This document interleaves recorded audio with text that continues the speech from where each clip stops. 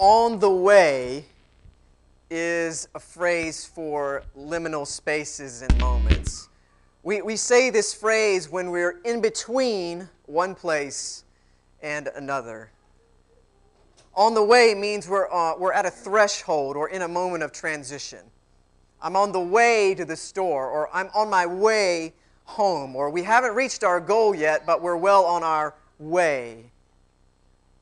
Of course, in this season, we find ourselves living in light of the reality that Christmas is on the way. So on the way is a phrase for the in-between, the not quite yet. The truth is, we live in that space. We live in that space. This season of Advent, which means coming, reminds us that we live in the in-between, not yet, on the way space between Jesus' first and second coming. Old Testament prophets, particularly the prophet Isaiah, spoke about preparing the way of the Lord, a reference to the hope that not only would one day would exiled Israel return and find its way home to Jerusalem, but that God's self was coming on the way to rule and reign in the midst of God's people once again. Christians believe that God did so definitively in Jesus Christ. 2,000 years ago, God came to live among us as one of us in the person of Jesus Christ, and this same Jesus promises to come again in glory one day. So Advent declares that Jesus is on the way. And therefore, love is on the way, hope is on the way, joy is on the way, peace is on the way. Whether or not people acknowledge it, we all live like something is on the way. In other words, we all deep down long for things like hope and love and peace and joy. Where does that longing come from, anyway? Why do we long for those things? And what does it point toward? Longing means that while you may have some, you want more of it. Where will our ultimate longings for hope and love and joy and peace be met? In the one who came and who promises to come again. In the one who said, I am the way. Here's the other thing about ways. They are paths. A way is the road that you travel to get to a particular destination.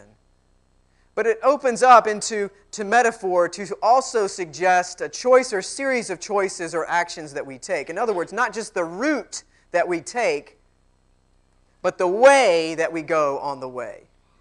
Like the way we talk, the way we use our influence, the way we treat one another, the way we raise our children, the way we worship, the way we feel, the way we get ready for Christmas. This is the way we do or say something, right? Well, God made a way for Israel for freedom in Exodus, but also set before them a way, a particular way to live. So in the midst of this season of longing and anticipating the celebrating of Christ's first coming and hoping for His second, in the midst of this in-between season that reminds us of what's on the way, that reminds us of just actually how much of life is lived in those threshold spaces, we remember that the way we live on the way matters. That the way we live on the way matters.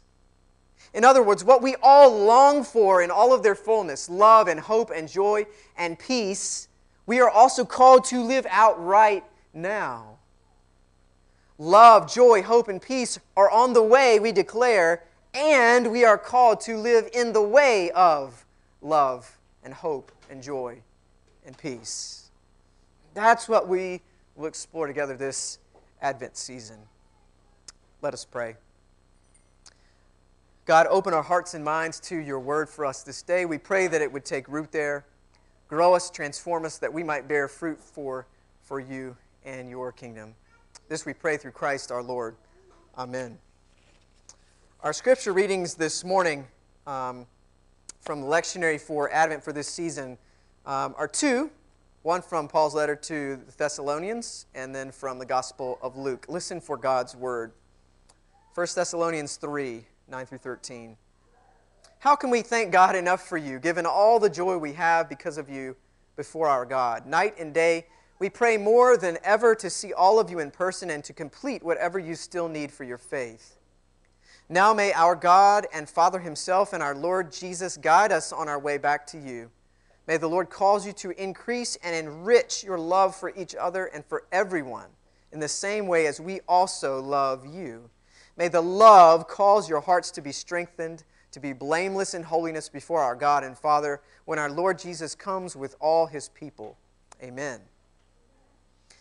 And then from the Gospel of Luke. There will be signs in the sun, moon, and stars. On the earth there will be dismay among nations in their confusion over the roaring of the sea and surging waves. The planets and other heavenly bodies will be shaken, causing people to faint from fear and foreboding of what is coming upon the world. Then they will see the human one coming on a cloud with power and great splendor. Now when these things begin to happen, stand up straight and raise your heads because your redemption is near. Jesus told them a parable. Look at the fig tree and all the trees. When they sprout leaves, you can see for yourself and know that summer is near. In the same way, when you see these things happening, you know that God's kingdom is near. This is the word of God for us, the people of God. Thanks be to God. Man, I tell you, it sure would be nice if Jesus didn't talk so much about signs, wouldn't it? We live in a world where all kinds of people claim to have secret knowledge or be reading the signs that point to Jesus' return. You know what I'm talking about, right? These folks who look at national disasters or political figures or geopolitical events and conflicts, maybe even astronomical phenomenon, and say, aha, I'm reading the signs, the end is near, Jesus is coming back. Why did Jesus have to use that language in the Gospels? It just seems to support the crazies. And yet, I wonder if we overlook the other part of that passage. The part about paying attention not just to the big, flashy things, but to little signs too. Small, faithful signs of life imbued with potential. You see, just after Jesus mentions the sun and the moon and the stars, after referencing shaking planets and crashing waves, he tells a parable about a fig tree. Look at the fig tree and all the trees. He says, pay attention to them. When they sprout leaves, you can see for yourself and know that summer is near. And we're clearly in the wrong season right now for buds and new leaves, right? I mean, the leaves are falling off of the tree, but in your mind's eye, picture what happens in late spring when out of dead-looking branches, small buds, small shoots of green start to emerge. And a bud is a small thing when we observe it, but it is full of generative life because it will produce leaves which will then in turn sustain a tree. We know when we see them that summer is indeed on the way. Not fancy, flashy signs and cues, but small, faithful signs full of potential. I don't know about you all, if your kids or grandkids are doing this already. Our children certainly are. This season is always filled with such anticipation. The children asking daily, right? How many more weeks? How many more days? How many more hours till it's Christmas? And they seek out all manner of signs. Like when certain light displays go up in our neighborhood, or when certain decorations go up, or when we put up the tree, hang the stockings, mail the list to Santa, etc. There are so many things, right, that cumulatively begin to point to Christmas coming, like holly jolly signposts all over the place. Many of them are flashy, some not as much. What if what we really should be looking for and noticing are signs of love? What if, like small buds of a tree that point to the arrival of summer, We know that Jesus has come, is coming, and is on his way when we see small acts of love being done. It was Mother Teresa who said, "We can do no great things, but only small things with great love." And over the course of days and months and years, these small acts done with great love for others begin to make a way of love, marked with small acts, budding like leaves everywhere, pointing to that ultimate love that came, that comes, and will come again one day. This way of love, this budding of love is what Paul prays for the church in Thessalonica. And may the Lord make you increase and abound in love for another and for all, just as we abound in love for you. May the love cause your hearts to be strengthened, to be blameless in holiness before our God and Father when our Lord Jesus comes. And Paul is not just talking about an affection or feeling. The way of love is not a feeling that happens to you. It's an action. It's a choice to seek out the well-being of others, of people other than yourself. The New Testament calls it agape. It's love that is unconditional and on behalf of another. It's the love we see displayed in the life and ministry of Jesus. Everywhere Jesus went, it was like love blooming and sprouting along the way as Jesus constantly acted on behalf of others. It wasn't just about what Jesus did, it was about how Jesus did it. It wasn't just about what Jesus did, it was about how Jesus did it. Love was the manner in which he spoke and acted. The means and the end were the same. The end for Christians is God's work of saving love, the work of God that restores the whole world and us to wholeness. Whoever we are, wherever we find ourselves in history, in geography, in whatever circumstances, we are on the way. We are in the middle of this, in the middle of it, God's work of saving love. And so if we want to participate in the end, in what's coming, in saving love in the kingdom of God, we must do so in a way that is appropriate to that end. The means, the end, to be the same. Love. And Paul prays for that way of love would define their life together until Jesus comes back.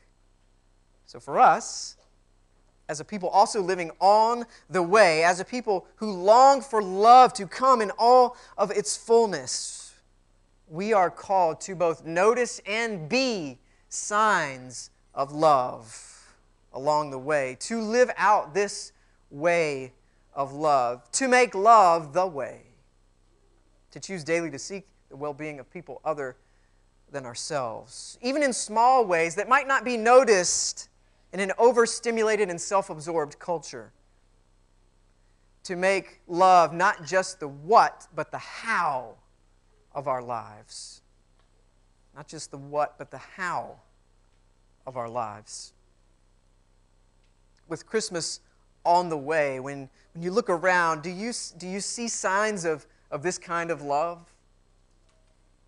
Are you looking for them?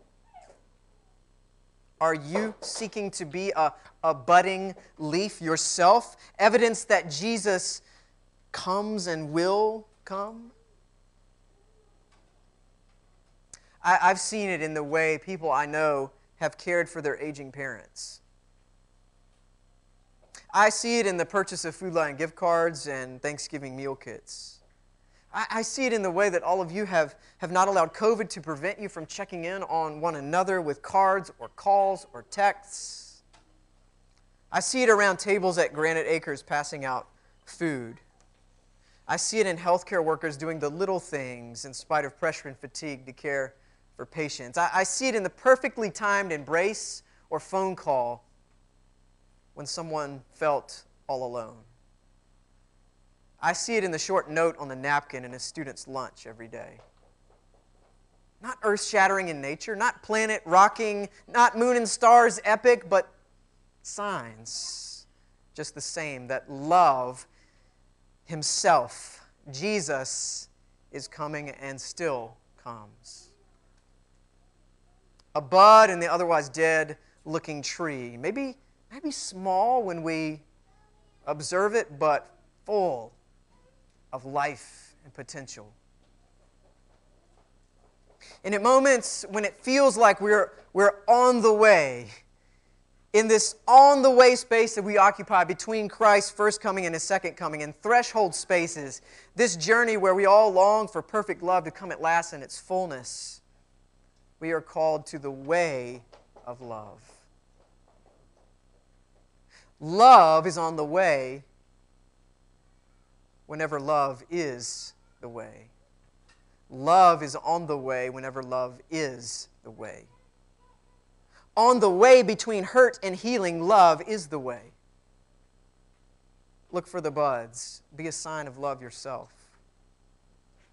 On the way between failing and forgiveness, love is the way. Look for the buds. Be a sign of love yourself. On the way between bitter words spoken and reconciliation, love is the way. Look for the buds. Be a sign of love yourself. On the way between loneliness and community, love is the way. Look for the buds. Be a sign of love yourself. On the way between enemy and friend, love is the way. On the way between suffering and restoration, love is the way. Look for the buds. Be a sign of love yourself. On the way between death and resurrection, love is the way. Look for the buds. Be a sign of love yourself. At some point during this season, we will go and look at Christmas lights. That's a sign for our family that Christmas is on the way. And y'all probably know this, but there are Google Maps that you can look at that show you where to find the best, most spectacular Christmas lights nearest to you. The most spectacular light displays. It'll probably show you the one right behind our house. It is pretty epic, I'm just saying. Those of you who know where we live. It's amazing. But also somewhere, many places, there are houses with a few lights, just a few, strung up as best as they could be, pointing to Christmas too. I wish Google Maps tracked acts of love also. I wish we could click and just be able to see all the small things being done with great love all around us. See the signs. Be the sign. If people who are vigilantly looking for signs of the apocalypse looked for signs of love and opportunities to love others in small ways, the kingdom of God might actually be closer than they realize. During this season of Advent, we remember the arrival of love, and look for its fresh arrival. When we love, we are Jesus to one another. We are the advent of God's love. We are its incarnation. And while we are on the way, longing for love to come, we walk in the way of love. Because love is on the way whenever love is the way. In the name of the Father, Son, and Holy Spirit. Amen.